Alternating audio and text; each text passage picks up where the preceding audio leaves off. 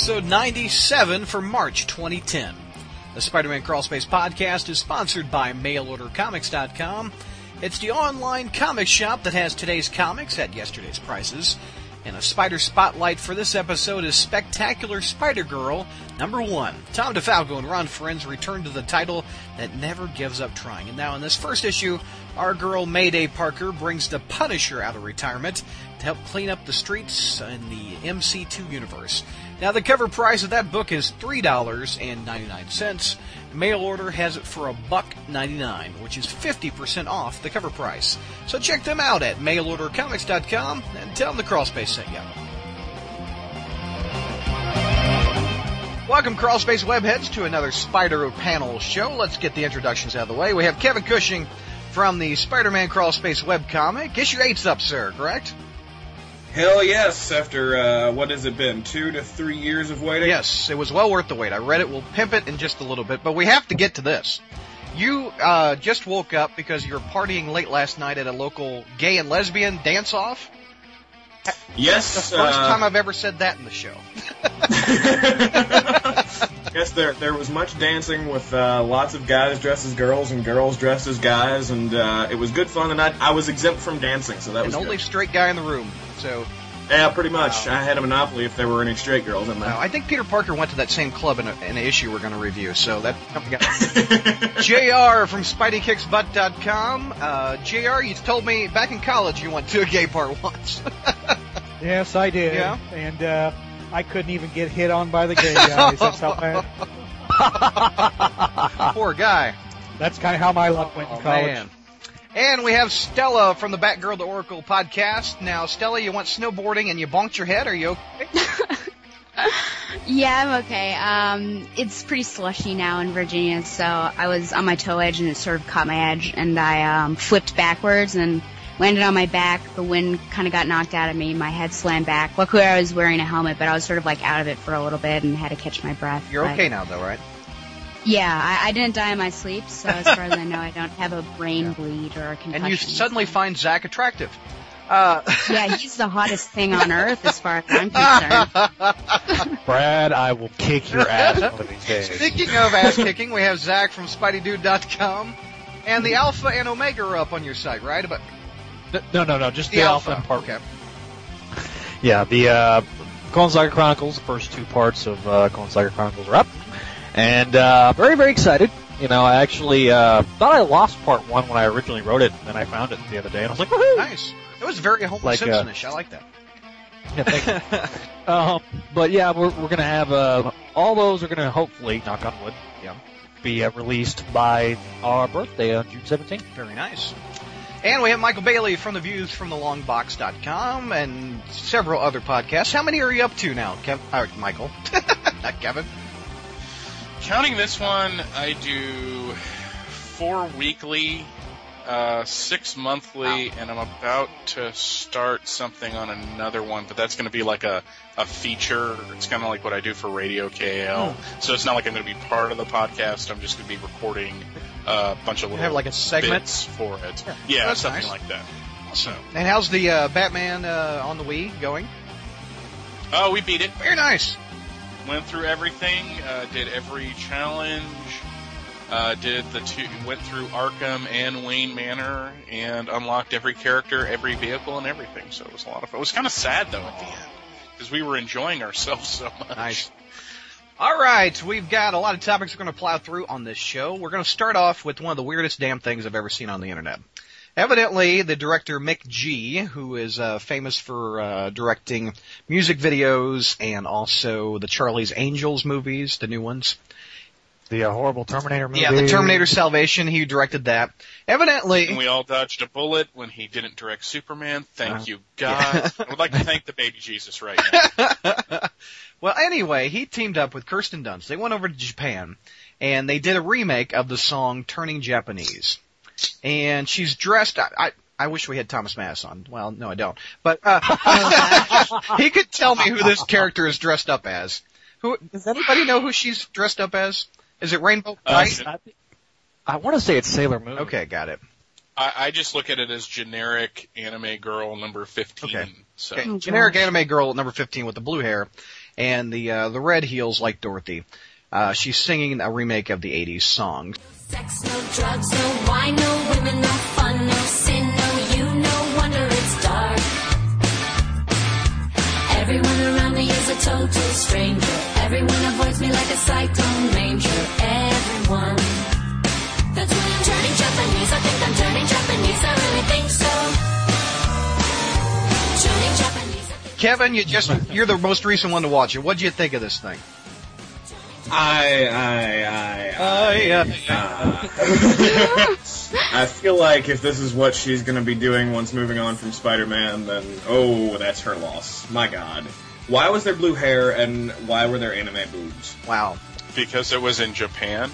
True. But why did she do this? I just don't understand. Well, I haven't seen her in a movie in a long time. Nope. Apparently the offers are drying. I mean, if Mick G came to Kevin Cushing and said, "Here's $1 million, put on some blue hair and dance on the street," would you do it? Yeah, that would pretty much be fun. Stella, what do you think of this thing? I should think after this that this will be a catalyst for her career, and she'll get all sorts of offers. No, not really. When I watched it, I had to. I had to stop at 1 minute because I was just sort of annoyed by the high-pitched thing. And, it's just sort of reminds me of Heidi Montag and how she tried to have some sort of singing career, and that didn't really pan out. So I'm not really sure. I'm one of the small handful of people that was fine with Kirsten Dunst's Mary Jane, but this sort of I lose respect for her in seeing this. So I didn't mind her as Mary Jane either. I thought she was okay, except for the third one when she was a bit annoying. But alas. JR, you're up on the latest music videos. What do you think of this thing? Yes, I am. In fact, have you seen that recent one with Pat Benatar? I really like her. Yeah, MTV's got that on loop. I think she's going to be big one of these days. I did not watch this because I do to give a rat's ass about that skank. Oh, damn. Holy crap. Don't candy coat it, JR. Tell us how you really feel. Okay. Bailey? As much as I didn't like her in the Spider-Man films, I really don't have a problem with Kirsten Dunst. I actually kind of enjoyed some of her other movies, especially Drop Dead Gorgeous, which I think is hilarious. I thought it was fun. I mean, she had more filters than a school library computer on her voice, but that was good. And I hate McGee with the Fire of 1,000 Suns, but overall, I kind of enjoyed it. She was kind of funny. Yeah. And I feel bad about that. I should feel bad about enjoying it, but I did, and it's kind of hard to explain. I agree. I kind of enjoyed it too. Maybe it was the anime boobs. Zach, what do you think, sir? Excuse me. Are you all right? No, this is all fail. Okay, first of all, number one, she does have 20 different filters on her voice because God knows this woman can't sing. All right. Yeah, were we thinking it really was Kirsten Dunst singing, or was she just standing in? No, I think that was her. I honestly think that was her, because it did sound something like that atrocity that was at the beginning of Spider-Man 3. Yeah. And the anime boobs just kind of was like, okay, really? I know it's Japan, but good God, seriously? I don't watch a video just to see anime boobs. I know some guys are like that, whatever. But no, this was. I hate the song. I hate that song. I've hated that song forever. Considering it's about. Does everybody know what the song's about? Yeah. Yeah. Self-love. Yeah, we got it. Self-love. Okay. There you go. That'll Brad work. just had to say it. I'm turning on to DC. I'm turning on to DC. I think so. Oh, yeah. That's good stuff. Sorry, Bailey. It's okay. I hate you. Somebody else hit their head. All right. You know, I watched this video and I really wanted my time back, I guess. This is the best way of describing it. All right, moving on to another topic. It looks like we might have a Ben Reilly solo book coming if Marvel gives the thumbs up. Zach wrote his review of Clone Saga number 6 on the front page. Howard Mackey came to the front page and said he appreciated it and that he, quote, I truly appreciate all the kind words and that Tom gets all the blame for the minor negatives. Tom and I would love to continue with Ben and have pitched a series, but that is Marvel's call. Maybe a grassroots movement would help. Thanks again, Howard Mackey. So, Mr. Clone Saga, what do you think? If those two were writing if they had the creative team for Clone Saga writing a Ben Reilly series, yeah, I would definitely pick it up because number one, they understand the character. Number two, they wrote a really good mini. Of the last 10 years, I can think of about 4 or maybe 5 miniseries that have been good, and this was definitely one of them. And everybody knows how much I'm a big DeFalco fan, so I definitely pick it up. Spidey.com, me and my co-host Bertoni have talked about starting to get that ramped up, and we'll be talking a lot more about that on Spidey.com. Mm-hmm. Which we got some other plans that we're trying to get sorted out first. So when we get to that, we'll definitely just start working on getting the pitch. Well, basically, if you want the book to happen, you can do it 3 ways. I added links. You can email Joe Quesada, Steve Wacker, Tom Brevoort. And also handwritten letters to Marvel Entertainment, LLC, 417 Fifth Avenue, New York, 10016. So. And honestly, the handwritten letters are going to do a lot more to impact the guys over at Marvel. Now, if the book happens, do you want it set in the current universe, or do you want it set in that mini-universe, or what would you like? I would prefer the mini-universe, but I would read it if it was set in the current 616. Yeah. I'd want it in 616, but. Yeah, it'd be very interesting, to see how they would do it in 616. Now another clone lover is Kevin. What do you think of Ben Reilly's solo book? Would you pick it up? Oh, hell yeah. I thought the 6th issue of the Clone Saga miniseries was the strongest of the whole series. And just based on the quality of that one, I would absolutely pick up an ongoing set in that universe, which, I'm 100% sure if they did do a Ben Reilly ongoing, it would be continuing from that miniseries. They're not bringing him back in 616 as much as I'd like that. Yep.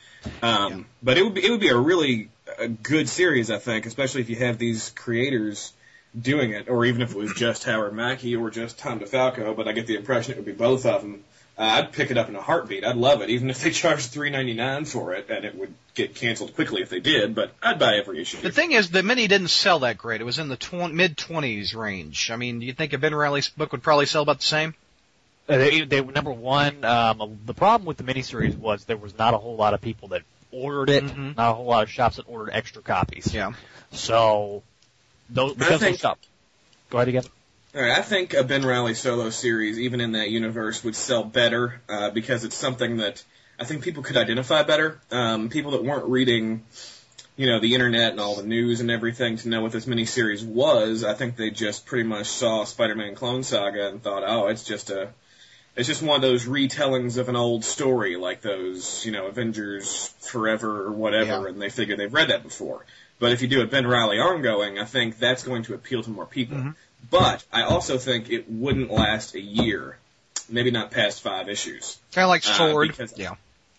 Exactly like Sword. Yeah. It's like the way Kieran Gillen, who wrote Sword, explained that was Sword was doomed before anybody got to read the first issue because Marvel was basing it on those first issue orders that weren't that good, and then the second issue orders were crap. But all those orders came before anybody got to read issue 1. And I think the same thing would probably happen with a Ben Reilly book, which is sad, but I do think more people would buy it while it was out. Yeah. Stella, would you pick it up? I've already had my heart broken once by a solo series that's been canceled, so I don't know if I can go through the heartbreak again. Spider-Woman, yeah. Yeah, it really stinks that these great solo books are coming out, and I don't know, they're just shelved for whatever reason that the creators decide to give us. I'm not the biggest Ben Reilly fan, but I would definitely support it in other ways other than buying it. Right. So. Mr. Bailey, would you pick it up? No, but not because I'm not interested in it, just for monetary reasons. I mean, it's a money thing. I mean, it's a good concept. If I was buying comics like I was 10 years ago, I would definitely throw it on the stack. Mm-hmm. So it's nothing against Ben Reilly. It's nothing against the creators involved. Right. JR, I don't think you're picking it up, but you're not a big Clone Saga fan. Well, it's not just that. I don't have any fundamental opposition to a Ben Reilly series. I mean, I didn't dislike Ben Reilly as a character. It was just that whole, oh, by the way, the Spider-Man you've read for the last 20 years is fake. Ha ha ha. We pulled one on you. Yeah. So I probably wouldn't, like Mr. Bailey, I probably wouldn't pick it up for budgetary reasons because they're naturally going to sell it at $3.99. And that's kind of my breaking point. But I think this would be a really bad time to try to launch something like that. The last couple of months, sales have not looked good anywhere on anything. And some of that may be just seasonal, but, I think that Ben deserves a little, maybe he should be relaunched when the economic environment is a little better, because if they launch him now, and he lasts 5 issues, you'll never convince Marvel to do another one again. So, this seems like a bad time. Speaking of another character that's getting another shot at a solo book, Spider-Girl is coming back. Zach, squeal. Oh, yay! It's going to be called Spectacular Spider-Girl #1. The first issue is 40 pages, $3.99, but that's just the first issue. The second issue will be $2.99. It's going to reprint the Marvel Digital stuff. And let's see, the lead story is going to have a Spider-Girl story, and the second story is an MC2 backup, and a one-page Little Benji story. So again, Zach, I'll start with you since you're a big Spider-Girl lover. This stuff is, the funny thing about this one, about this particular relaunch, no one demanded it. Yeah. The Spider-Girl message board was like, oh, really? We're getting another? Exactly. It was like, nobody expected this. I mean, I know that if you were reading BleedingCool.com, Rich Johnson's website, you actually heard about the possible relaunch before it actually happened. But I mean, most of us kind of dismissed it a little bit. I think she needs to be in her own title, but I honestly, this really spells the end of Web of Spider-Man for me. I really think it's not going to last past these next few issues. Well, Web of Spider-Man's selling halfway decent. I mean, it's true, not but the worst. I mean, yeah, but you're going to lose. I mean, a good chunk of those people that were reading Spectacular for Spider-Man. Well, maybe some of them, but I mean, Spider-Girl never had great sales, and true. Web has the advantage of tying into Amazing Spider-Man. I mean, I buy Web of Spider-Man every month, and I flip straight through the Spider-Girl story. I don't even read it. Aww. Yeah. Remember the infamous Kevin Cushing Zach Joyner debate? Because I know. All I always remember is you getting your ass kicked. A fair chance to sit there. Yeah, insert me getting my ass kicked here. Now, I think the answers for the next 3 are pretty much the same as this Ben Reilly book. You guys probably won't be picking it up, right? No. Stella, Well, this is 4th time is a charm, and Okay. Well, I'm just saying 4th time. I really hope so, because I think that Tom DeFalco seems like a legitimately nice guy, and I really hope and wish him the best. So I think that I will pick up issue 1 to give Spider-Girl the benefit of the doubt. And see what I think about that character, because it seems like from that message he gave you that he's going to make it more accessible to people who have not ever read her. So I think I am going to give her a try to help out other Spider-Girl fans. How about you, JR? I think you picked it up years ago, but... Yeah, well, I picked up the entire runs of Amazing Spider-Girl, and I've got I think maybe I'm within 6 issues of having the original 100 issue. Oh, wow. Run. I like Spider-Girl. Yeah. I really do. I like Tom DeFalco's writing. I like the character. I like, I have a daughter about the same age now, so, it's something I can relate to. There's a lot of good things about it. I will probably buy the first issue for shits and giggles. If the subsequent issues are $2.99, I might stick with it. But if it becomes a $3.99 book, probably not. Yeah. Have you been picking up Web of Spider-Man? No, not at all, because Yeah. it's mostly not about Spider-Man. Again, there's a $3.99 price point, and it's just basically redoings of origins of his villains, which It seems like don't need to be redone in the It first seems place. like they cram a lot more in that $3.99 book than the other ones. Do they put more pages? Yeah, I think it's a 40-page book, Yeah. Brad. I mean, it to me, I don't feel cheated when I read Web Spider-Man. Yeah. That's just me though, because I mean, they had three, sometimes 4 features. Mm-hmm. Now, usually the opening feature is pretty good with Van Lente and Kitson, and the Spider-Girl's pretty consistently been pretty good, and then you have the really sometimes hit or miss. The third feature is really Now, bad. Kev, you're not picking it up, right? Web? I mean, Or Spider-Girl. Spider-Girl? No, I don't plan to. I mean, Because you've tried the I book a gave few times, Spider-Girl a haven't shot, you? and it's- Yeah. Yeah, it just doesn't appeal to me. I mean, I like a lot of the plotting from DeFalco, but the writing style just doesn't do it for me. Yeah. Another thing in the news, it looks like we're going to talk Superman. Are you ready, Bailey? You get to go first on this one. Recently, as of February 23rd, Action Comics sold at an auction for $1 million, which is the highest price a comic book's ever been bought for. Also in that same auction, Amazing Fantasy number 15, which is Spider-Man's first appearance, sold for $227,000. So, Mr. Bailey, what do you think of Superman going for $1 million? I'm not surprised. This was only a matter of time. Mm-hmm. I remember, like, back when I was 13 or so, right around the 50th anniversary, it was going for, like, almost $32,000. So it wouldn't surprise me that the book was going up in value. About a week or so later, Detective 27, which is the first appearance of Batman, went for slightly higher, but somebody... Take a shot.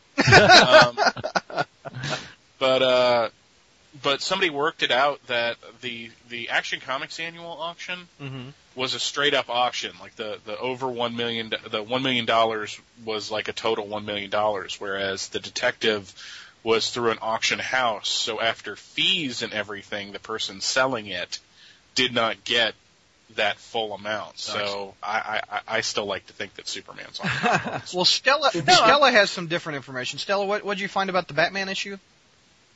Well, no, it just, it concurs with, what, Michael just said, that, it sold for a record-setting $1,075,500, the Detective Comics number 27. So Batman sold more than Superman. Yes, right, but Michael was saying how in the end, that probably it equals out. I guess the overall question is, who can get away with buying this for $1 million? Are they married, JR? Well, if they are, they're probably rich enough that they've already got 3 ex-wives. Nice. I mean, you got to be a multi-millionaire just to drop this on a book. I mean, I would, even if I was a billionaire, I'd be like, yeah, that's a lot of money. Now, the thing is, what is that? There's a this line isn't original to me, but I cannot remember the movie it comes from.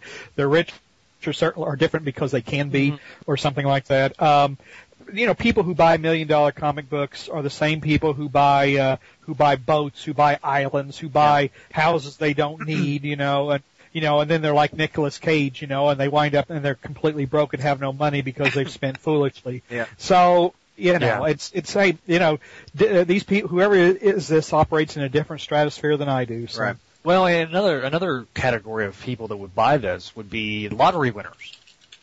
You know what I'm saying? So if somebody won the Powerball lottery, they'd be like, oh, whoop, they're going to buy these worthless things that really. Wait, whoa! You got to define worthless there. Well, how about not worth $1 million? Not worth $1 million. No, I would argue that because it depends on why you buy comics.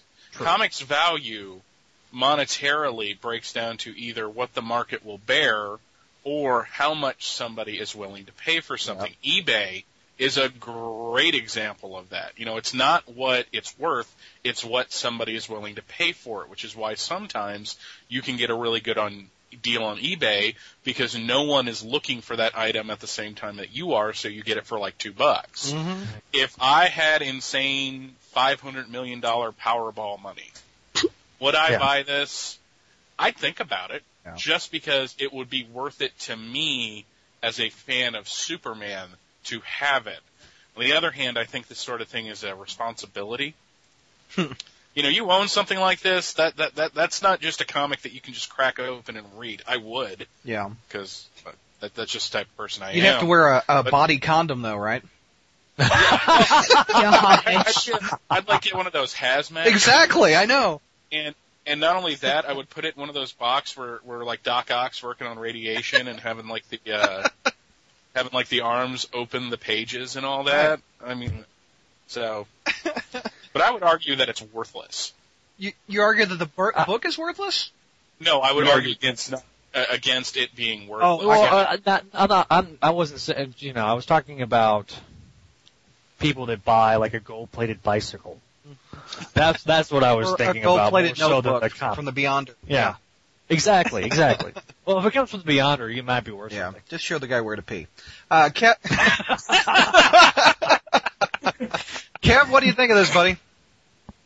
I just don't care. I mean, I would argue that objectively, subjectively, whatever, there is no way in holy hell that some, you know, maybe around 32-ish pages of 4-color printing are just not worth $1 million. Just not. Yeah. But, you know, if the guy's money to spend whatever the hell he wants to do, it doesn't affect Now, me. is 227 better for Amazing Fantasy? Or is that still too much? I still wouldn't pay it, but it's, you know, if you're looking at the actual math, yeah, it's better. Yeah, I agree. All right, we're moving on to the reviews. Amazing 620 to 622. We're starting off with the Dan Slott written issue. Also, Marcos Martin is on art. And it wraps up the Mysterio arc. So, ladies first. Stella, what do you think of Smoke and Mirrors Part 3? Well, for all of her short scenes, I really like Captain Watanabe, and I hope that she is a frequent character. I think there were some really great moments for the art, my favorite being the one that's all in red, sort of a splash page or have a splash, with Spidey moving about in the Devil's Breath. My con is I think that the issue made Mr. Negative seem dumb, and he doesn't seem like he should be a dumb character in my opinion. I think that he probably would have recognized that killing Silvermane was way too easy and that it probably really wasn't him. But overall, I thought it was a pretty decent issue, maybe one of the better ones of this little story arc. Right. So I give it a B+. Cool. Zach, what do you think, sir? I'm going to give this a solid B. I thought this was one of Slott's stronger finishes, because usually he starts off well and it pretty much fails miserably. I like the fact that we got Quentin Beck as Mysterio back. I do like that, but I wish we kind of would have gotten more of why he's back, other than the fact, well, he's Mysterio. That's too vague. Yeah. Okay, I'm sorry. I mean, when you had somebody that blew his head off in front of Daredevil, and then came back in like this demon-infested, had your head blown off thing, where he references possibly being friends with Mephisto.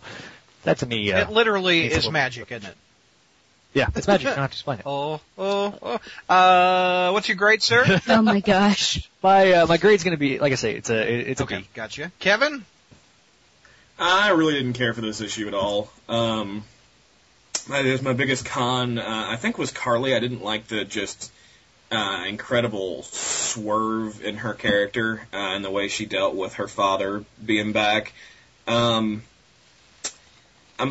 reaching for a pro, and I'm grasping it. It's like trying to grasp water here. It's all slipping through my fingers. But I will say a big quibble I had here, or question, or more of a WTF moment was, did you notice that the two guys on the boat that Quentin Beck was working with, he called Daniel and Francis, which were the names of the other two Mysterios? Oh, I didn't notice that. Was that supposed to be Daniel Burkhart and Francis Klum? Because it didn't appear to be at all. And did he just coincidentally hire two thugs named that? I mean, what the hell are we supposed to think? So that actually might be my biggest con. WTF. Yeah. Well, hey, Kevin, you could ask Slott on the boards. Yeah, I could if he ever came around here anymore. And I'm not a Zeta, so I'm not allowed. Wow. So, I'd give this one. I mean, the art was pretty good. Marcos Martin did a fine job with that. I'd give this one a C-. Okay. JR, what do you think, sir? Well, I liked it. You know, I mean, it's not the greatest, obviously, but I liked it. The thing I liked most was I enjoyed Mysterio's sense of humor. He kind of had an off-center sense of humor, and you know, most of Spider-Man's villains are pretty dour, unhappy people, and they're not very funny, and they don't have much of a sense of humor, and frankly, they're not very intelligent either. Whereas Quentin Beck is a pretty smart and funny guy, and I also liked the way he kept Spider-Man off base. Even though he can't match Spidey, obviously muscle for muscle, he has to use gimmicks and fraud and tricks to keep him off balance, and he does that quite well, which is really kind of all the things I like about Mysterio. And while I would agree that, you know, in most cases I would like to know how a character comes back, but Mysterio's resurrection to me kind of falls in the line with Doc Ock's. I thought being resurrected by mystical ninjas is about as lame as you can get, but I didn't care because Doc Ock was back, and it was stupid to kill him off anyway. Mm.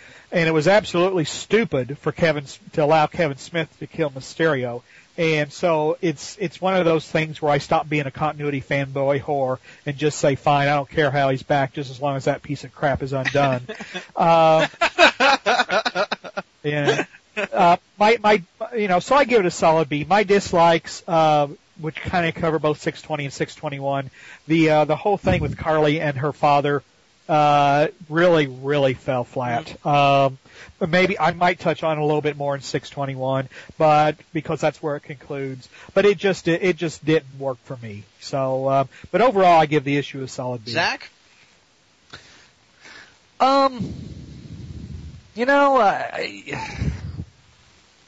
think you already went to me on this one. Did I really? Are we on the next issue? Yes, you did. I'm sorry. Bailey, go ahead. I was like, yeah? Wait, what? I'm all confused. I thought I went... Are we still on 620? Yes, sir. Then yes, okay. Zach gave it a B. I'm an idiot. Yeah. Okay. Now you're starting to sound like me on my podcast. I give the host an F. Mr. Bailey. I'd F the host. Whoa. We were just talking about that bar you went to, sir. Stop that. It's okay. There ain't no shame in it. I didn't really care for this story overall, and I think the last part, while not my least favorite, really didn't do anything to kind of swing my opinion of it. I don't have the connection to Mysterio like I do to other Spider-Man villains, so his return really didn't do a whole lot for me. But my biggest con is I felt like this story was kind of a mess overall, and this issue really didn't do anything to resolve that. You know, it was all over the place. There were too many twists and turns. You know, usually if you have like a dramatic revelation every 3 pages, like they did in the second part of this, it kind of ruins the overall story because you've blown your wad 3 times there. And I mean that in I mean that in a gun sense. No, you don't. By the way. Okay. I'm trying to keep it family friendly. You're gross. You're gross. Every guy would think that outside of, you know. So what's your grade, buddy? Anyways, well, my pro was I really liked the art. Yeah. I really dug the art. My grade's a C, solid C. Yeah. Not terrible, but not like anything I want to write home about.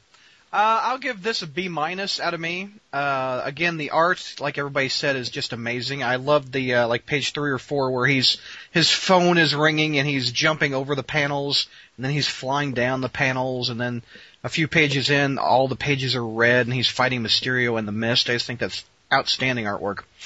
I think Slott does good Spider-Man dialogue. I like the line where Mysterio says, "Yes, should have told you all this time I was really your cousin. What the? Psych!" Ha ha ha. And Spider-Man's bent over saying, "Son of a biscuit." Anyway, I think that's kind of Bugs Bunny-ish, but I think it's kind of perfect for Spider-Man. That's my pros. The cons, I don't give a crap about Carly or Mr. Negative. And I also don't appreciate where it says, see Mr. Negative 1 to 3 for more of this story. No. Yes. No. We should see it in the damn mains title if we're buying 3 issues a month. Hell to the yeah. Get rid of the damn filler shit and give us some content. I mean, or just have that be a story arc that instead of it Exactly. being a miniseries, put it in a story arc as Amazing Spider-Man. That gives you, hey, more buffer time. 545. Oh, wow. We can find 3 issues of Amazing Spider-Man over the past year that we could have done Exactly. without. 545 to 620 is the amount of time they had to tell a Mr. Negative origin story, and they did it in an off 3-issue miniseries that you had to pay 4 times 3, $12 for. No, it was $3.99 a piece. Oh, 4. Well, when there are 3 issues. Oh no, it was 3 issues, so that's what you're talking about. Right. Sorry. No problem. I missed it. We're all bad at math. But anyway. Yep, that's why I work at a bank, That sir. should have. Nice. Anyway, that just really just ticked. Again, more things I wouldn't say out loud on the podcast. Well, I've never said the name of the bank I work at. All right, B- out of me. We're going to 621. Mr. Slott wrote this one also. Michael Lark did the pencils, and the Black Cat makes an appearance. JR, we'll start off with you, sir. All right. I did not like this one at all. Getting back to, in fact, this is going to tie off on what you were just saying about, time, too much time is being spent, I guess, not getting to the crux of things. I liked Mr. Negative when he started out, I really did. But I'm tired of him now because he doesn't do anything. He just, he walks around, he makes these arcane statements and he mutters about, his diabolical plans and against the mob and against Spider-Man and stuff, and he makes Dark Aunt May and, but where are we going with it? And also where are we going? I mean, I thought they were going somewhere with the fact that this guy in his civilian identity, was this great philanthropist, but he's also this supervillain. And I thought, well, maybe this is kind of like a dark Batman type thing. Maybe is there a genuine conflict between these two personalities? Is there something there? Or is the Feast just a front because he's really a bad guy and he doesn't want the world to know he's really a bad guy? So I'm really disappointed because I thought Negative had a lot of things going for him as a character that had some potential depth. So I'm disappointed that apparently we're not getting that, but we're just not getting any resolution. It's going on and on and on. Spider-Man kicked Mr. Negative's butt, and let's move on to something else. I said I liked Dark Aunt May when she started because I thought it was great that she told Peter, basically that he was a lazy bum. But that, as I said earlier, that thing's got a very limited shelf life, and it's past its shelf life. Resolve it now. Yep. I don't like the Harry and MJ Spider-Man 3 cooking. Let's see, is that one in here? Or am I confusing that with the next one? No, right, they're right. cooking in the Okay. kitchen. Yeah. I mean, Spider-Man 3 Redux. Don't care for that. Yeah. And I was very disappointed with the resolution of Carly and her father because to be honest, and I know this makes me seem dumb, and obtuse, but I'm still not really sure whether or not that was her father. I guess it was supposed to be because he was afraid the Devil's Breath would really impact him. But, I guess I'm still, I mean, it's where Mysterio's concerned. And like Carly says, I don't know if you're my dad or not. Really, this didn't answer that for me. So, pretty lackluster issue all around, C-. Yeah. Mr. Bailey? I was shocked. My pro is I actually liked the Black Cat scenes. Yeah. And no one is more surprised by that than I am, because I have just pretty much hated every interaction these two characters have had since they brought her back to the Spider-Verse. My con, there's two. The JR beat me to it. I freaking hated the Spider-Man 3 retread in them getting together. I hate the entire concept of them getting together because it's done for no other reason than to get us talking on the internet. There's really no story reason to it. Also, I hated Negative Aunt May because I didn't like Aunt May much before, and JMS really made me like that character, and everything they've done to her post Brand New Day has just annoyed me more and more, and this is kind of like the straw that snapped the camel's spine. Yeah. It just, And the fact that, and I know I'm skipping ahead here, that it keeps going on, and we're basically seeing the same scene over and over again, really doesn't endear the concept to me. But I will give it a B-. I will, Okay. because I did like the issue. Stella, what do you think? Well, I guess going against what JR said, I actually sort of liked that scene with Carly using the Devil's Breath. I just thought it made her a smart character, and it just sort of goes towards what I'm saying, where I think Carly is probably one of the better of the newer minor characters that were introduced post. What is this? B&D? Are we still in B&D? I don't even know. I think we're. Ask. Who knows? Yeah, this is true. The con probably. My problem was with Mary Jane. Number one, I don't think that she'd be roommates with Harry. I don't think that seems likely. And number two, once again, the writers have her saying something that implies stuff that probably couldn't be true. When she's saying that, it must be Peter because he's coming in to get a change of clothing. But it sort of implies that he's already been there to get a change of clothing post One More Day. And so I just didn't think that really lined up with anything that we, of the little that we know. So I think that was my major problem. I would give it a B overall. Kev? The pro for this issue is easy. Michael Lark's art is gorgeous. I would love to have Michael Lark as the ongoing artist on a Spider-Man book, or any book. I mean, his run on Daredevil was great, and this was absolutely up to par with that. Fan-damtastic. The cons were many. Mostly what people have already said. Except I did not like the Black Cat scenes. She may as well just walk around the whole time saying, I'm horny, I'm horny, I'm horny, I'm horny. She gets him up into the little, whatever that is, air vents or whatever, like, I got you up here so we could have some sex. It's just, I don't know. Black Cat walking around as the horniest character on 2 feet is just old, it's awkward, and it smacks of just not realistic at all. And I hate everything about it. And that she just kind of dumped Peter in the room with a bunch of people to fight without telling him anything first. Well, okay, that's great characterization.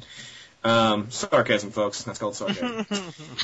And actually I just realized when you guys were talking that what I was talking about last issue with, the way Carly dealt with her father was actually in this issue, so we'll count that as a con here too. Overall, I would give this, Michael Lark's art brings it up a notch. I'm going to give it just a solid C. I'm going to give it a similar grade of a C, but my pro is... Did I skip you, Zach? Mm-hmm. My God. He already went to you twice for the last one. You've had your turn. Go ahead, Zach. Pay attention, Joiner. The fact that my question is,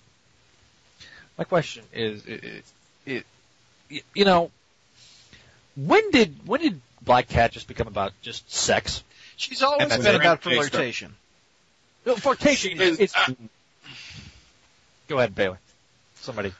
She has been about flirtation, but at least she had a more of a personality to go along with it than what she has presented here. We've really not gotten any internal monologues with her, showing what she thinks, whereas during the Mantlo run and the Spec run, I think you got a little more of that. And she used to have more to say than, I'm horny, I'm horny, I'm horny, I'm horny. Yeah. Didn't mean to interrupt you, Zach. No, I'm sorry. Go ahead. What's your 2 cents, Zach? Oh, you didn't mean to. My pro was the artwork. Yeah. My con was Black Cat, and it doesn't get any better next issue. But, I mean, I just went through and read the Black Cat miniseries by Kevin Smith. Yeah. And she was more in character in that miniseries than she has been since she's come back. And she wasn't in character in that miniseries, so that's exactly. What's your grade, buddy? I'm going to give this a C. I'm going to agree with Kevin. Take a shot. All right, I'm also a C, but I'm totally opposite of why I'm giving it a C. I like the Black Cat characterization. She's all about flirtation. I thought the scene up in the air vent was very cute. And I think it's very much in her character to kiss him and then throw him in the fire to go fight some bad guys. I think that's very much Felicia Hardy. Con, I could give two craps about Mr. Negative again. Quote from Spider-Man, you can use it on people the way you brought out my negative side. Asterisk. See Mr. Negative 1 to 3, Steve. Hate that shit. Steve, I will shank you for that crap. Hate that. The Harry, MJ thing, I could see why they're doing it for dramatic tension, but no one wants to see that. I know it puts our characters... My other question, and I'm going to pose this to Stella. Do you walk around naked when it's late at night? And this is a totally unrelated question, actually. I did actually wonder about that. I don't even hear what Kevin said. What did Kevin say? It says totally unrelated question. Zach just wants to know. All right, go ahead. No. Because when she's walking around like practically naked, I'm going, what the hell? When I'm reading this book, that was my one question I was wanting to ask. God. Well, my problem with it was mainly because the entire facade of that building seems to be glass, so I wonder.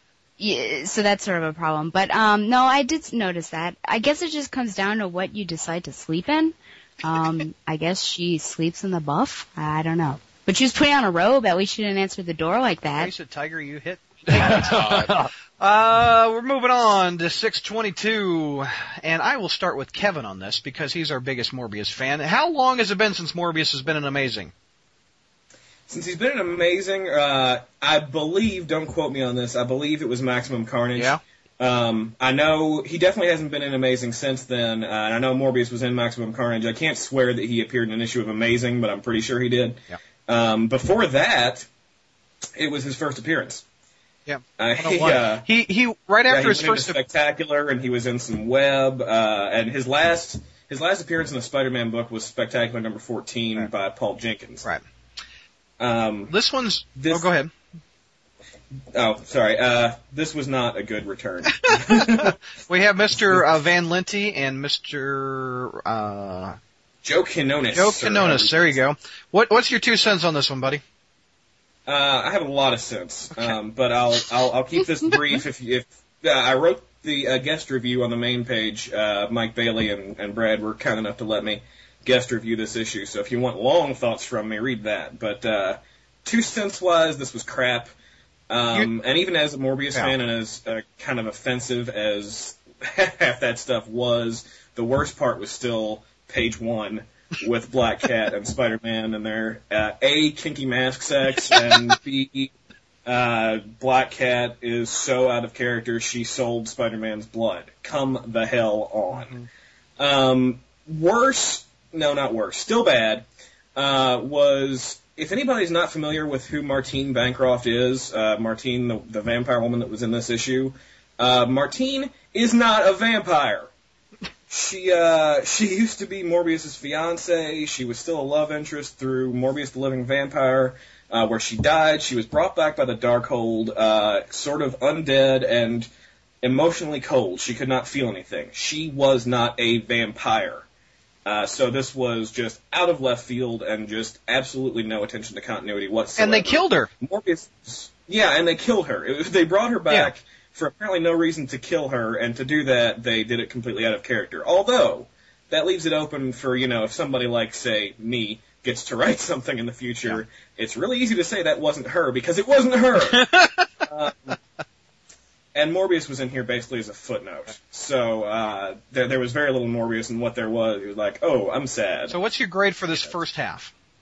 F. Okay. Big, fat, honkin' F. In your face, F. And also, the second half of the book, because we paid $4 for this thing, Greg Weisman did a Flash Thompson story with Luke Ross.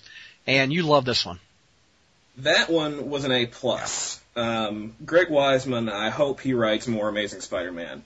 Or, give him a Spider-Man miniseries, get him in Web, just get the guy writing some more comics. Especially if we can't have the cartoon, we need some Greg Weisman writing. And Luke Ross does some fantastic art. Even though there were a few coloring mistakes that have been pointed out, I thought the coloring on his art was fantastic. This whole story was great. Great Flash material. Just good human drama, great stuff, would be great in any comic. This is exactly the kind of stuff I like to see. So this was an absolute. And Luke Ross has really grown from his Spec stuff back in the 90s, I think. Oh yeah, I was not a huge fan of that stuff, neither. but I think really since he got on, he was Ron Mars' art partner for the last 6 issues of Kyle Rayner's Green Lantern run, and that's about the time that he, I think, adopted this, I guess, more realistic style, and ever since then, I think he's just been rocking and better and better. JR, what's your 2 cents on this book? You paid $4 for it. Oh, well, I thought this was truly awful. In fact, when I read the Morbius story, one of the very first things I thought was, oh God, what did Kev think of this? Me too. Because if Norman, for example, had been gone a while and showed up in something like this, I mean, I would have been beside myself, because, one, it was a bad story. And I'm very confused about Morbius anyway, because is Morbius a bad guy? Is he a good guy? Is he a conflicted bad / I don't know. So I really kind of felt lost in this story because I didn't know how to feel about Morbius. Obviously he's not the Max Schreck type Morbius that we saw back in Paul Jenkins' Spectacular Spider-Man, which Kev loves so much. So, I really hated Peter doing the goth makeup thing because I can't, and the whole thing with Felicia selling Spider-Man's blood. I mean, I know that Felicia is about flirting, Felicia's about sex, Felicia's very flamboyant, and she's very morally ambiguous. Yeah. Felicia will do a lot of things for money, but one thing I don't think Felicia will do is harm Spider-Man. I don't think she would do that. And this almost acts like she doesn't. I mean, this is stuff that was designed to kill him. And basically she's selling his blood in the market to give somebody else the opportunity to do so, theoretically. Very, very, very poor characterization. And as far as the art, I have to ask, I mean, Kevin, does Morbius always have a pig nose? I mean, honestly, Morbius is one of the most varied characters when it comes to art. It seems every artist has their own different interpretation of Morbius, and sometimes he has the pig nose, sometimes he has a normal human nose. So that's not a quibble with this guy's art. That's actually consistent with some of the stuff that's come before. It's just that he does vary so much. Okay. And as far as the Flash Thompson story, the art was I really like the art, and I'm not much of an art guy, although I have to wonder why Flash looks like Forrest Gump in a few panels. Yeah. Turn it down. Here's my negative, okay? And and actually I've actually been writing on some of my, eventually articles that hopefully will one day see light on the Flash Thompson, Iraq War story. Greg Weisman writes a very good story here. I won't quibble with that one ever. I'd like to see more Greg Weisman. Here's the problem. I hate stories that are telling me how to feel emotionally. And I feel this is very manipulative.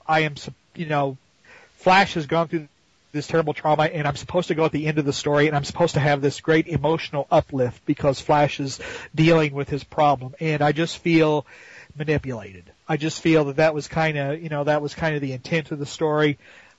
I don't know. I can't really articulate it, but I just hate being told that I'm supposed to feel a particular emotion, and this one just kind of left me cold. But I would like to see more Greg Weisman writing, and I would like to see more Luke Ross art. Yep.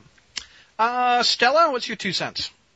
Oh, I think it was pretty fitting that I read this issue after having woken up at 4 a.m. by my roommates above me having sex.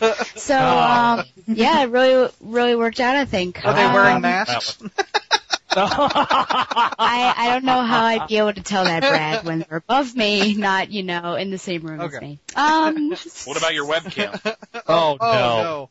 Oh, no. Meanwhile, go on. Let's see here. Okay, well, the first one, the con is you cannot possibly think you can quote Twilight and no one will notice, which was the heroine quote that you were like heroine for me. So that was kind of interesting. I actually really felt for Kevin when I was reading at 4 a.m. Babs suddenly came back after a long absence at books. Whoa, you okay there? I muted Batman books. Okay. And if it was a story, I'd be pretty PO'd. I thought it was a terrible entrance for Morbius and terrible art, in my opinion. I'd give it an F. I don't really have any pros for this. On the other side, the Flash story, I also give it an A+. Once again, a great story. It had a lot of emotion, and even bringing Shashan back into the picture, which is sort of funny. The only con I think I would give it is that the editing was sort of lacking on this issue. I actually found 2 pretty obvious mistakes, so I was wondering what was going on there. But I guess what were the mistakes? What mistakes? There were 2 grammatical mistakes. I didn't mark them down in my little con, but there were 2. So, But yeah, A+ on the Flash and an F on the Morbius. Wow. And Mr. Bailey, what do you think, buddy? I'm going to give the Morbius story an F2. It was predictable. It was poorly written. It's probably one of the worst of the Spider-Man stories outside of Michelle punching Peter in the face. I thought the artwork was terrible. You know, you could have given Morbius something of an update. Yeah. You know, I liked his outfit from his solo series from 1992. I thought that was awesome. They actually gave him an updated outfit in the not too long ago Morbius the Living Vampire Legion of Monsters one-shot that was great, but sadly they went back to this old 70s costume. Who wrote that? Was that Van Lindsay? No, that one was Brendan Cahill. Okay. I don't think I've heard of him since, but he did an excellent issue. It was drawn by Michael Gaidos in watercolor, which was just beautiful. But, Van Lint and his art partner in Marvel Zombies just took him all the way back. Go ahead, Bailey. The Flash Thompson story, though, I'd give a solid B+. There was a certain level of predictability with it, and I'm not as emotionally invested in Flash Thompson. My one con for that story would be, there was no pros for the Morbius story at all. I realized I didn't give one, and then I realized, hey, there isn't one. My only con would be the puny Parker thing. Like, okay, guy, you've gone through a near-death experience. You're on your way to walking again. Don't you think you can stop being the idiot bully, just like for 30 seconds? Yeah. Maybe that's just me, though. So I'd give that a solid B+. Okay. Can I interject something here? Yeah. Just real quick. I wanted to. Michael said something that I just wanted to comment on about Flash time going through a near-death experience. So why is he still got to be the idiot bully? That's kind of part of my objection is because why shouldn't Flash still be the semi-illiterate bully? But just because he has no legs now, he's going to undergo this great personality change. He's going to be this, instead of this somewhat dim-witted but basically good-natured, obnoxious fellow, now all of a sudden because he's gone through this, he's going to be this noble, long-suffering, tragic character. This is going to sound crass, but why can't we still have an obnoxious cripple? Yeah. Again, I don't want to belabor it too much, but I just wanted to make that. Does Flash know that Parker was the chameleon when he was insulting him so much? Do we know that? I don't think so. That's probably one reason why Flash should be a jerk, I would think. Yeah, they seem to gloss over that for this issue. My 2 cents, an F on the Morbius story. I'm like everyone. I was like, poor Kevin. Wow. Poor Kevin. I don't give F's very often, do I?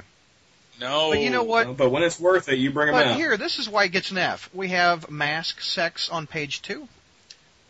I don't have a problem with the flirtations. It's when they wake up in bed together with their masks on. Who does that? That's some freaky shit. And then you put Spider-Man with some goth makeup, and he looks like a character from Dark Horse. What is that character's name? Mike Allred drew him. Madman? Oh. Madman? Yeah, He looks exactly like Madman from Dark Horse. I don't even freaking read Dark Horse. By the way, Brad, you forgot me again. Son of a bitch. All Alright, let me get through mine. I apologize. Let's see. Why do I always have to go last, by the way? That was your choice. I know. Save the best for Well, last. there you go. Thank you. It seems like a one-shot that should be in a Web of Spider-Man issue. This is the stuff that Mr. Negative's origin could take place in my opinion. This is like filler shit that they've said, oh yeah, we're running a little late. let's throw in this Morbius story we've got back on the can. And it seems like it's always Fred Van Lente that writes these filler stories. And I'm with Kev about the Martine. I mean, that's his love. Was it Morbius #1, or was it even farther back that she was introduced? Oh, it was farther back than that. She was killed in Morbius #1. Again? She's like Aunt May. No, that for the first time. F out of that. A on the Flash Thompson. The art was incredible. I love the backwards stages of what is it, denial, or the backwards, what do they call it? Grief. Stages of grief. I thought that was just awesome, and I liked the little twist how stage 0 is grace. I just thought that was really well written. Mr. Wiseman should be a regular on the book. But again, this reiterates a problem that the book has in the consistency factor. In years past, we would have a good 20, 30 issue run from some creators. This one is so damn choppy. I've had this complaint for years with the 3 times a month. We have a good momentum going, and then we chop, and then we stop, and we have mass sex. I don't understand. I don't understand that. I mean, I understand why they want to get 3 issues out to sell the damn book at a consistent level, but I think the reader is taking a bit of a punch, or the longtime reader. Do you agree, JR? Or what? I mean, we've had this complaint, the choppiness, the flow. Well, it's not so much that it is choppy, to be honest, because I really do like the fact that ASM comes out 3 times a month. I mean, I do like that. I mean, I like every week being able to go to the comic store and pick up Amazing Spider-Man. It's just, I don't mind choppy as long as it was good, but the thing is, we're seeing just some bad storytelling. And, it's not so much that it's up and down, but it's up and down. I mean, peaks and valleys. Yes. I mean, it's the stuff that's awful is just awful. And I think even more so than the storytelling, the art is just, I mean, we are really getting some wide swings here. I mean, some of this stuff you can't stand to look at. It's a very inconsistent title. And, I don't want to get into the whole, whacker leaving the board type thing, but, no, it's a very inconsistent title, and, it deserves the fledgling sales levels that it's achieving right now. And the best for last, Zach. Hey, I'm nice to you for 1 show out of 100. I know, right? This is the first time it's ever happened. You got it. The very first story just sucked ass. And I'll pull out an old favorite. It sucked prison ass. Okay. I mean, my God. Yeah. I was reading this book, and I was like, there's been a couple of times throughout this whole run that I felt like I wanted my money back. Mm-hmm. That first story made me want to get my money back. Yeah. So the first story, the masked sex is just an abomination of everything that could possibly be good about the Black Cat relationship. And I love the fact that Brad made fun of it with the all ages board. All Let me look at what the rating is on that front. Where do they put the damn ratings? Oh, whatever. Rated A. I already looked it up when I did the review. It's all ages. All ages. That is not all ages. That's not all ages. No. You don't see Winnie the Pooh smoking a cigarette in bed with Tigger. I mean, come on. That's all ages. That would be hot. No. Pooh would be in Tigger with Piggy. Oh, sounds like a good slash fic. Oh man. I bet you there's one. Anyway, that was just such a horrible story. I didn't even I was really, I had the same reaction as JR. Kevin's gonna hate this. I think. But getting to the Wiseman story, number 1, loved it. Absolutely loved it. It was extremely well structured. The artwork, if you had told me this guy that was drawing the Wiseman story was the same guy that was drawing Spectacular Spider-Man after the Clone Saga, I would have laughed at you. Yeah. Because the 2 completely different styles. I liked the cartoony aspect of it. I thought it really meshed well with DeMatteis's run, but you know what? This works out even better. I like it. So, really good artwork. Shashan, Tiny being brought back. Jason from Untold Tales of Spider-Man being brought back. Just bringing back all. And apparently the guy, I can't remember the guy's name, Josh? that Bertoni. Josh, yeah, Josh. Who we haven't seen except for, like, he was in like a couple of Floating Heads of Shame. And he was a They big colored him activist. wrong. He's a black guy, and they colored him white. So. Yeah. And Mr. Wiseman posted under Kevin's review about how they got the coloring wrong, and he was kind of upset about that. But Well, the guy, really, honestly, if Wiseman was writing this quote unquote new direction, I would be enjoying it because he gets the character. This is something that a lot of people have been griping about, that some of these guys just don't get the character. Mm-hmm. And I think he gets the supporting cast. He gets the character. Writing Flash Thompson and writing Peter Parker are two different things. I would hope Mr. Wiseman would get Peter Parker right, but the character is very inconsistent since the Brand New Day. So, but I think a good writer is a good writer, and I think he'd knock it out of the park, honestly. So, yeah. What's your grade, buddy? I'm gonna give the first story a solid F. Yep. I think F's all around though. F's all around. Isn't it? Yep. Wow. And I'm going to give it an A+. Outside of Bailey, we almost had A pluses all around. So, yeah, we actually agreed, almost all of us, on this issue. But have you noticed the grades are all over the board this month? I mean, they're just incredible. Yeah. And also, a question to the group is, why are we paying $4 every other month for one issue? Why is that? Because we're trying to. Because they like money. Yeah. Bailey, what were you saying? They're testing the waters. I agree with Mr. Bailey. Yeah. They're trying to prep us for the ultimate permanent increase. Well, they put more content in the $4 book. You think they're going to do that? As long as they do that, I don't think people are going to have a problem with it. I think people are like, hey, that was disproven over at DC though. Well, maybe that's DC has had to restructure their co-feature program now because it didn't do as well. Maybe that's what's happening to the web book. Maybe they're folding it and putting the backup villain stories in Amazing to charge us $4. I think that's what's happening. Or maybe they're just going to do 2 stories in the web and make it $2.99, although I highly doubt it.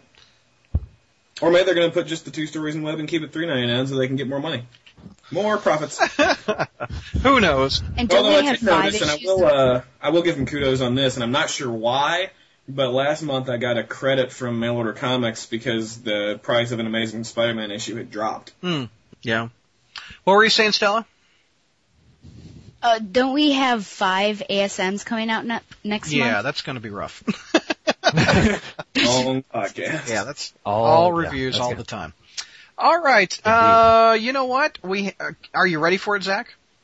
I am ready for All it. right. Let's do this. How long ago did we do this? This was a couple months ago. We asked the visitors to the Crawl Space message board to vote on the Crawlies. This is an awards. This is in the same line as the Academy Awards, only for geeks.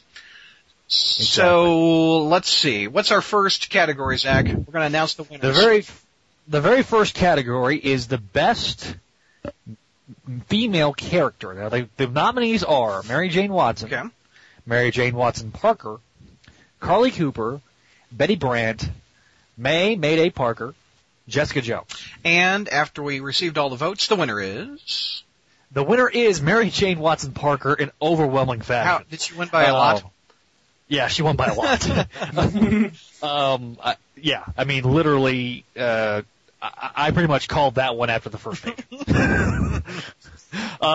Nice. Yeah.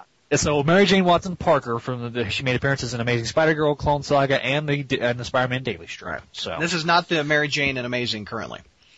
No. All right. And do you have vote counts on these, by the way? that one was the final count I think was at 7 votes. Okay. Best male character, we've got Peter Parker, Norman Osborn, Chameleon, Ben Reilly from the Clone Saga, J. Jonah Jameson, Flash Thompson, or Harry Osborn. The winner for that category? This one was extremely close. I mean, I had to call it as well, and this was extremely hard for me. I did Peter Parker. Instead, it was between Peter Parker and Ben Reilly. And I said Peter Parker just because he's the reason we're still reading the books. Yeah. As much as it pained me to do that, Peter Parker is the winner. but it was extremely close. And we only had one category for best one shot. I think The List won, right? That was the List did win. Okay. Yes, there was a lot of non-votes, and I was really kind of debating on whether or not to count the non-votes against The List, but The List did win. Yes. Best miniseries, the only one you could vote for was The Clone Saga.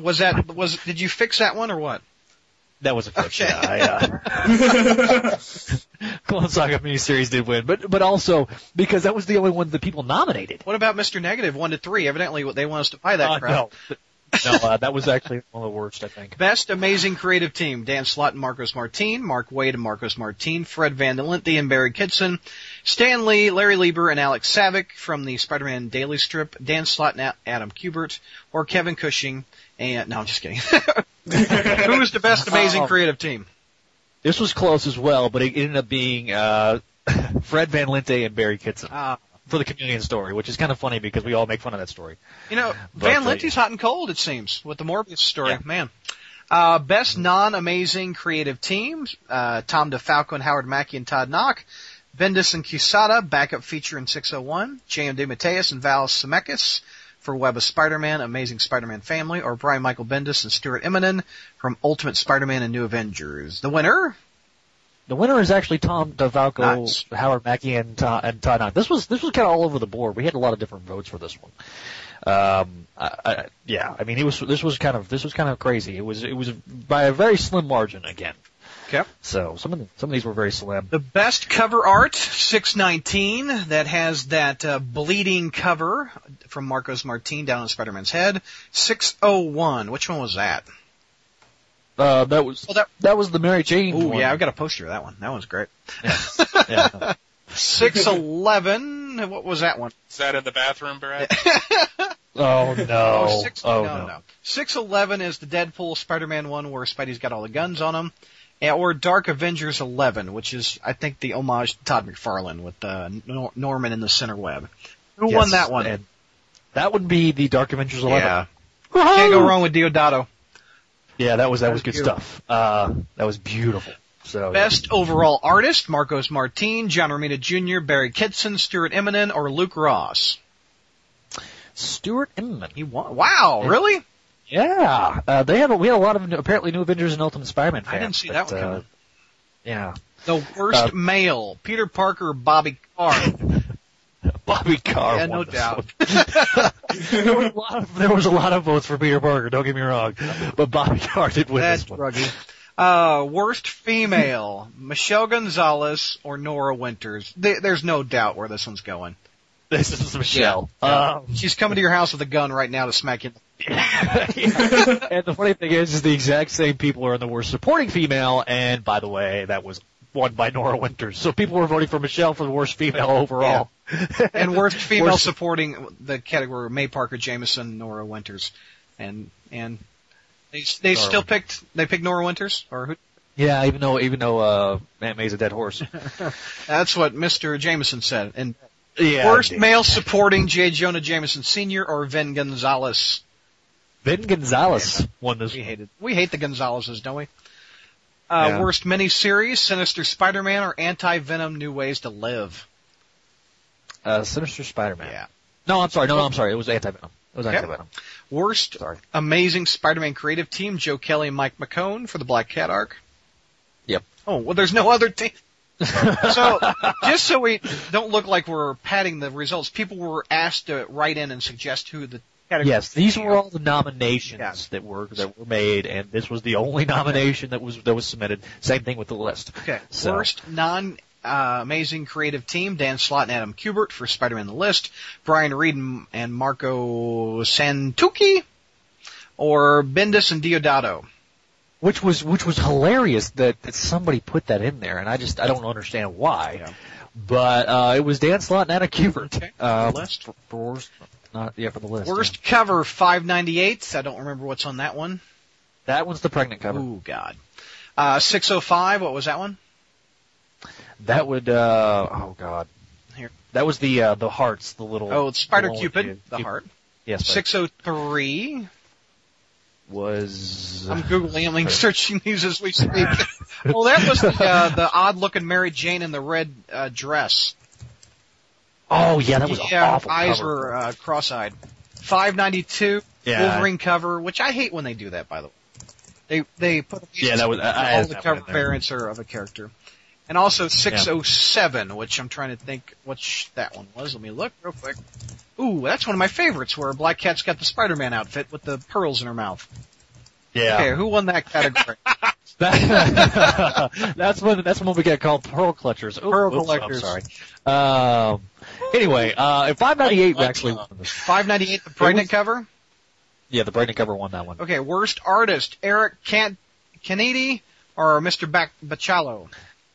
This was a no contest. It was Eric Kennedy. Yeah. You know, I almost picked up that Luke Cage miniseries because I love Luke Cage, but then I saw he was doing art. No offense against the guy, it's just not my taste. General Comics, the best Marvel title. Wait, we're skipping those. Those actually are, we're not going to announce on here, for the sake of time, we're going to, Do the message. I'll post those on the message board. And, we're going to go straight to the message board category. Okay, favorite poster that's not a moderator. We have Mr. Metz, Still a Nerd, Jeff Gamer, T.S. Champ. Who won? T.S. Champ. Walter. Good job, Walter. Our good buddy Walter. The favorite feature that was added to the message board, that one was really close, but it ended up being the dailies. So, because only a couple, so. Okay, favorite moment, Crazy Chris's review of Dark Avengers 4, Metz's banning, or Sir Spidey gets his ass kicked. This was close between Metz banning and Sir Spidey gets his ass Yeah. kicked, but Sir Spidey gets his ass kicked actually took the case. It wasn't one of my favorite moments, but, well, maybe that part was, but the whole damn thing wasn't one of my favorites. Favorite No. thread, the Zeta House, the Delta House, Spider-Man Crawl Space, general discussion, or the Hottie thread, woo-woo, or ask blank a question. Who the hell's blank? I'm just, It was I like know. ask. It was. I know. Go ahead, who won that one? That would be the Delta House. It beat the Hottie thread? Come It beat the on. Hottie thread. Come on. Yeah, they beat the Hottie thread. Favorite subsection, the comics board, Spider-Man Crawl Space, webcomic, off-comic topic, or TV and movies? That'd be comics. It beat Kevin's ass? Come on.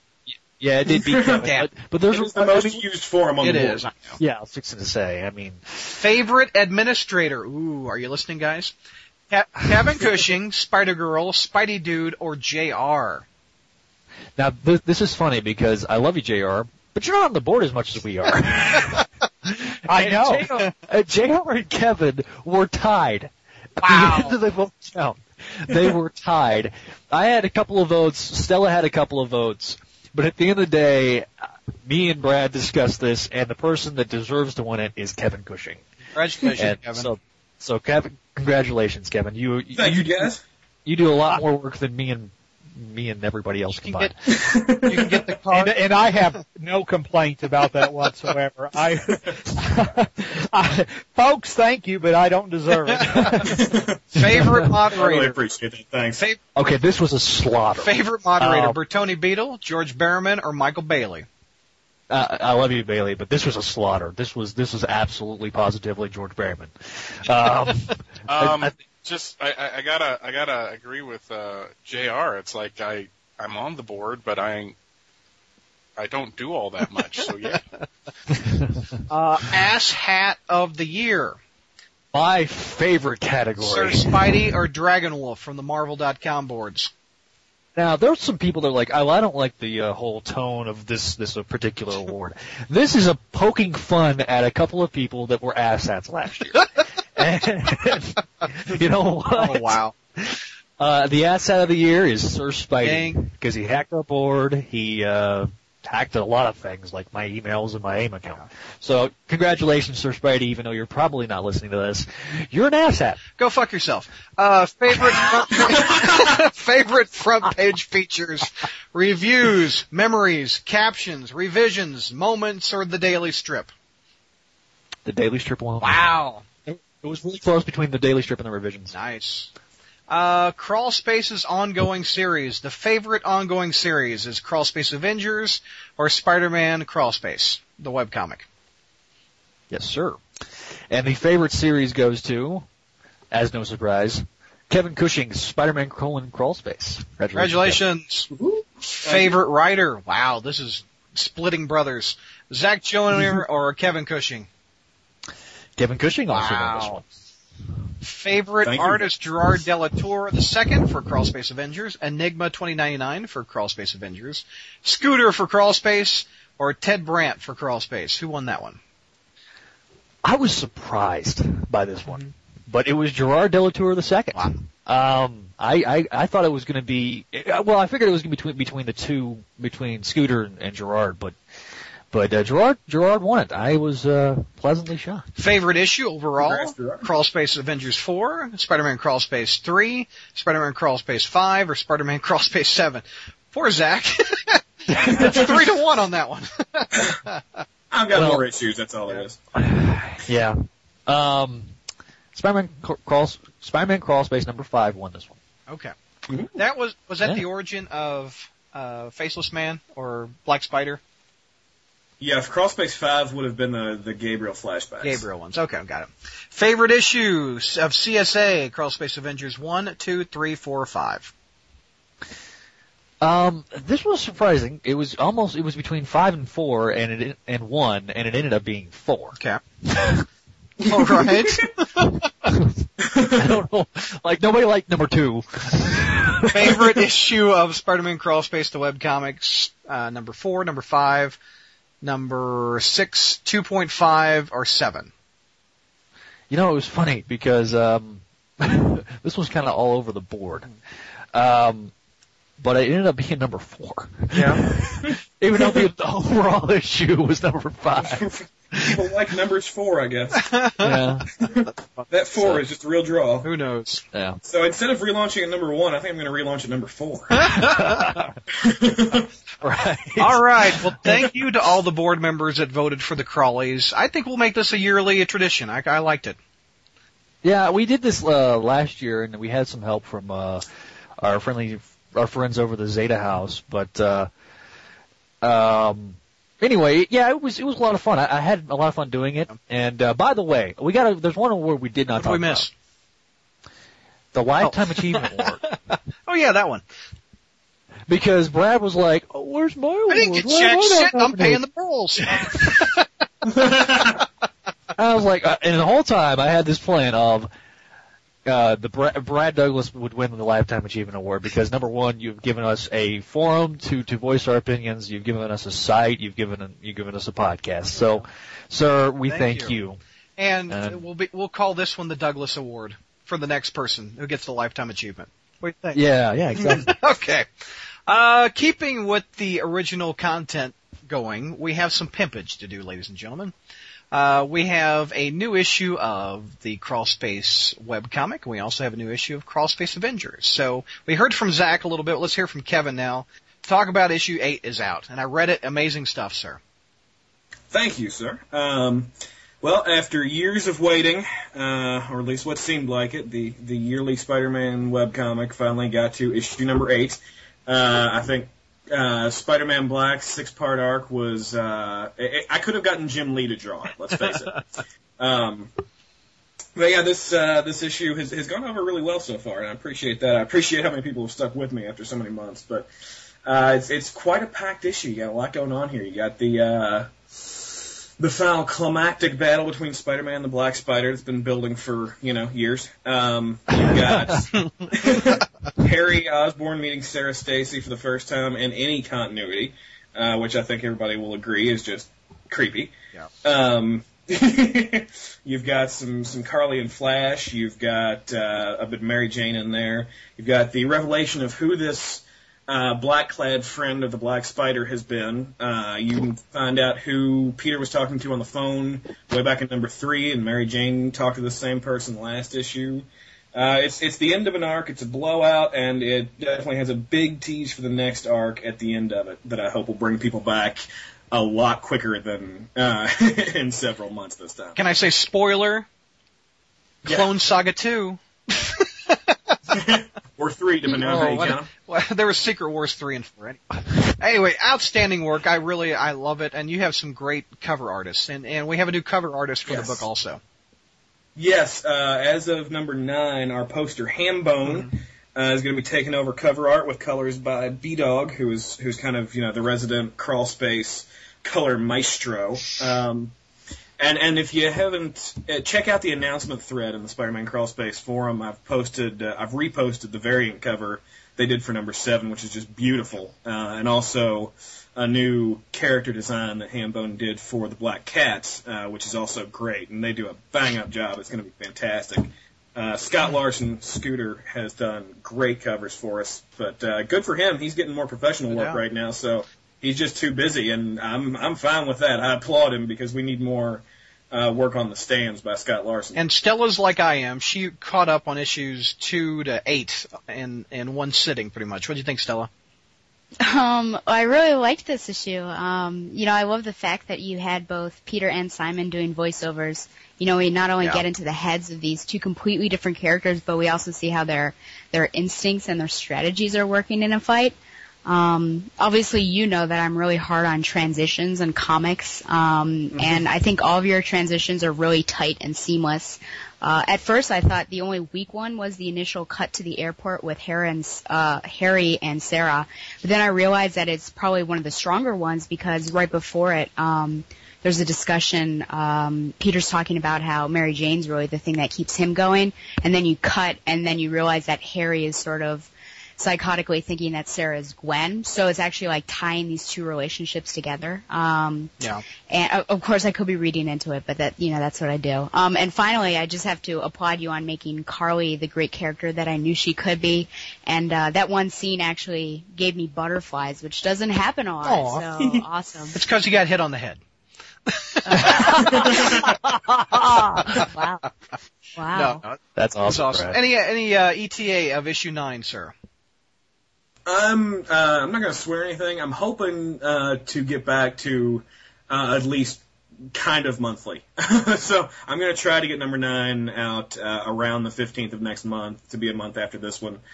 We'll see how that goes. That's my goal. One quick question. Why the name Simon Parker? Simon Peter from the Bible. Because, I'm thinking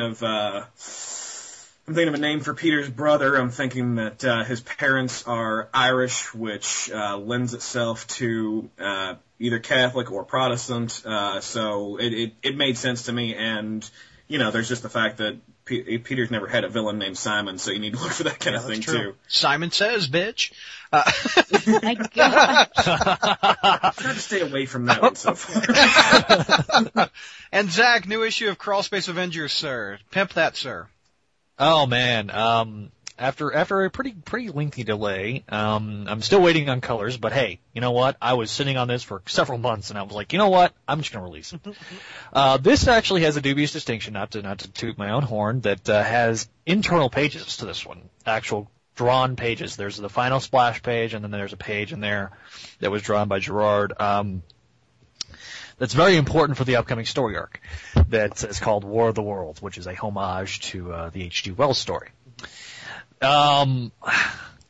This pretty much picks up right where number 5 left off. Zach and Stella are in Texas, and they're actually no. I'm sorry, I'm an issue ahead.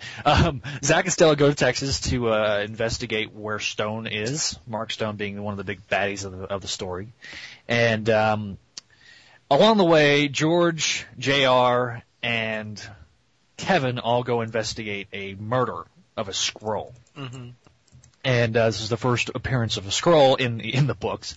And Sir Spidey, because he just can never die, comes back to attack Stella and everybody. And Zach I wish I could had this page drawn, but takes a big giant shard of glass and stabs it through his head. Wow. So therefore, effectively killing Gosh. Sir Spidey for good. Wow. And that was kind of my big FU to Sir And then he Spidey, goes to the clothing store, gets a hat, and places it on his ass.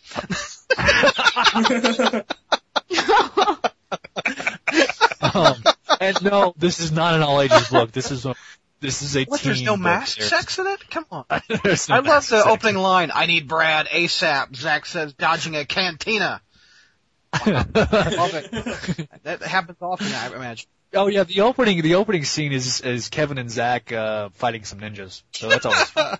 And seriously, picture that in your head. Yeah. How is that not fun? And I love the cover with Stella covering her mouth, and I can just see a caption going, "Oh my!" Yeah, and that was a lot of fun with the big giant mushroom cloud behind them that makes everybody think that Kevin has something gas. up. Yeah. All those hot dogs, man. Anyway, if you want to check out any of these original written series, go to the Crawlspace message board, SpidermanCrawlspace.com. Click on the Crawlspace Avengers forum and also the Spider-Man Crawlspace webcomic forum, and you can read all of these and see all of the back issues. So, guys. Oh, and Brad, did you notice my favorite touch in the CSA issue was Brad's secretary, Wendy? Oh, I didn't see that. Yeah, there's a lot of cameos in Nice. this issue. Brandon, Gerard, Bertoni, Jason, Berserk Fury. Let's see who. Yeah, it was packed. I think Walter was at least mentioned too, wasn't he? Yeah, and Walter was mentioned as well. So we got a lot of cameos to remember for a message board. I thought Wendy was the best one, though. That gave me a smile. Yeah, that was. I put that in there purposefully, Very good. just so that way Brad could comment on it, but he didn't see. I'm sorry. Time for JR's segment called This Month of Spider History. We're going back, JR, March 1977. Stegron, sir. War of the Reptile Men, written by Len Wein, artist Ross Andrew. Amazing Spider-Man 166. Was this a good month, sir? 1977. Holy Disco, crap. baby, disco. I was 14 years old. My dad was graduating high school. Wow. Was this a good month? Well, yeah, it was. Len Wayne's run was not as strong as, say, Marv Wolfman's, which came after him, and it didn't really have as much going on as Jerry Conway's did, but it was a good, a run on Spider-Man. Again, we have the pencils of, who I consider the great Ross Andrew, who really is one of my favorite Spider-Man artists. Stegron is, not my favorite C-list villain, but this is an era where the stories, this was a decent 2-part story. It involved the Lizard, and of course now, unfortunately, so many things are cliche these days, like Billy Connors being, used or kidnapped, blah blah blah blah blah. And of course, fans of longtime Spider-Man fans will wonder how Billy Connors went from a full-fledged teenager in this issue to the 8, 9, or 10-year-old that he seems to have been in the last few years. This also is a historic issue in that Harry Osborn and Liz Allen announced their engagement, which when I read that at 14, I was thinking, oh, what a cool moment, because obviously, not that I'm a big fan of marriage, and I speak from personal experience, but it was a But it was but it was an indication that some of these characters can grow and evolve, and I like that. So I would give thumbs up to Amazing 166. Now, George Berriman is a huge Stegron fan. He even created a Stegron fan page on Facebook. So he was wondering if you would like Stegron. But thumbs up or thumbs down for Stegron? I don't consider him a classic Spider-Man villain because basically he's a walking, talking dinosaur. I tend to prefer Spider-Man to fight, lunatics wearing stupid masks. And for that reason, among others, the Lizard is not one of my favorites. But I don't have a problem with Stegron. He's not been forced on us 800 million times and things. He comes in, Spidey kicks his ass, and we move on. Or in this case, he falls into a pond and freezes. Or kicks his tail, yeah. Also this month, Marvel Team Up number 55, where Spider-Man teamed up with Warlock. Writer Bill Mantlo, artist John Byrne, title Spider on the Moon. Had the first appearance of the Gardener, who also became a Hulk villain in that time. JR, did you read this one? The Gardener? Yeah, the Gardener. He manipulated plants. It's really intimidating. He manipulated plants like poison ivy, if I remember correctly. Yeah, and this is years before Plant Man came around. JR, did you like and this by one? the way, sorry. I want to say something. This Stegron was years before the Barney the Dinosaur came out. Just saying. Now, JR, I know you didn't read much of Marvel Team Up back in the day, but it had a pretty good writer and artist team on this one. actually, I read Marvel Team Up consistently from issues 24 to 66. Okay. But I stopped collecting them after that. But I have pretty much collected most of the rest in the back issue bins because Marvel Team-Ups were just dirt cheap. Yeah. But I did get this one off the shelves many years ago. Spidey in Outer Space never did much for me. Marvel Team-Up was just a real squirrely title. Yep. I only got it because I was a completist. And after like issue 66 or 7 or so, I got tired of the very erratic quality of it and dropped the title because, I mean, my God, it was like 30 or 35 cents at the time. Jeez, I couldn't afford that. In Marvel Team Up, Spider-Man had been having a lot of weird adventures in the last year. Yeah. I mean, just during the year, there was that 4-part story where he was back in the Salem witch trials era, which was just a friggin' goofy story. Then he met Killraven and Deathlock in the future.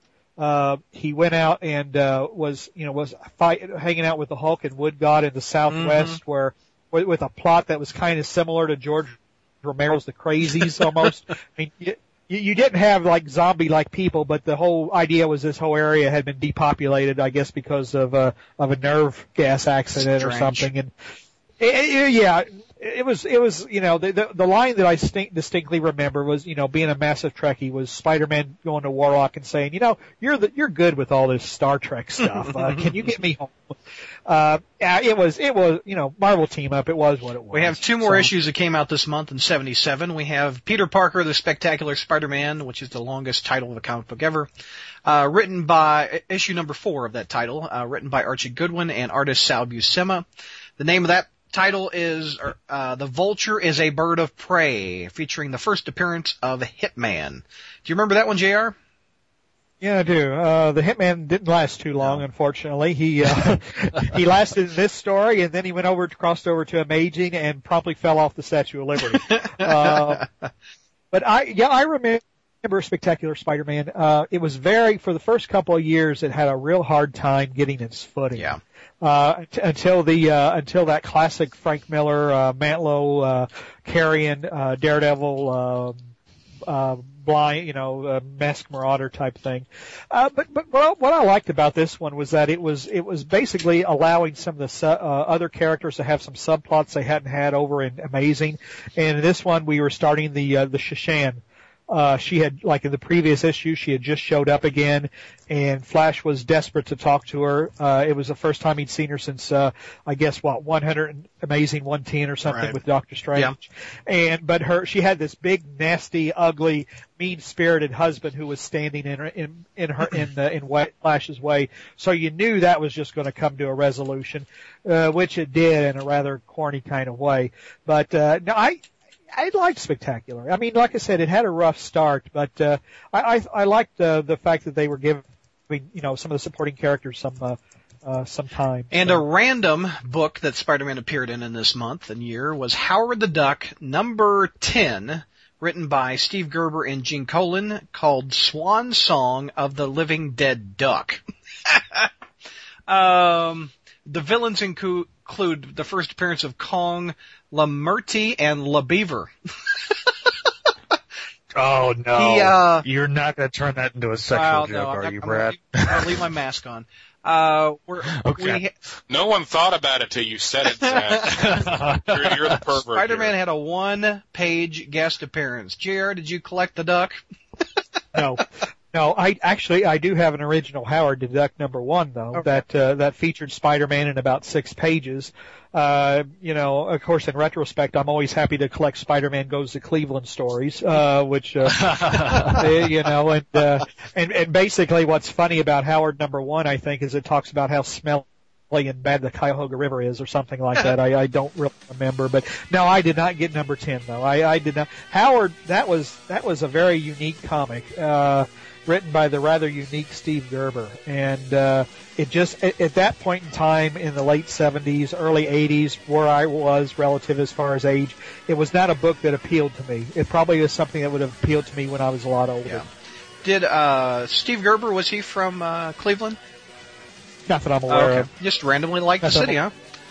Yeah, well, Tony Isabella was, and Tony Isabella has done some Cleveland. In fact, I think that I'm trying to think if that's the reason the bar with that big scourge thing happened in Medina, Ohio. I don't know or not, but there have been some creators from around that area though. But I don't know if there ever was. And a big thanks to SamRuby.com for supplying us this look back in Spider history.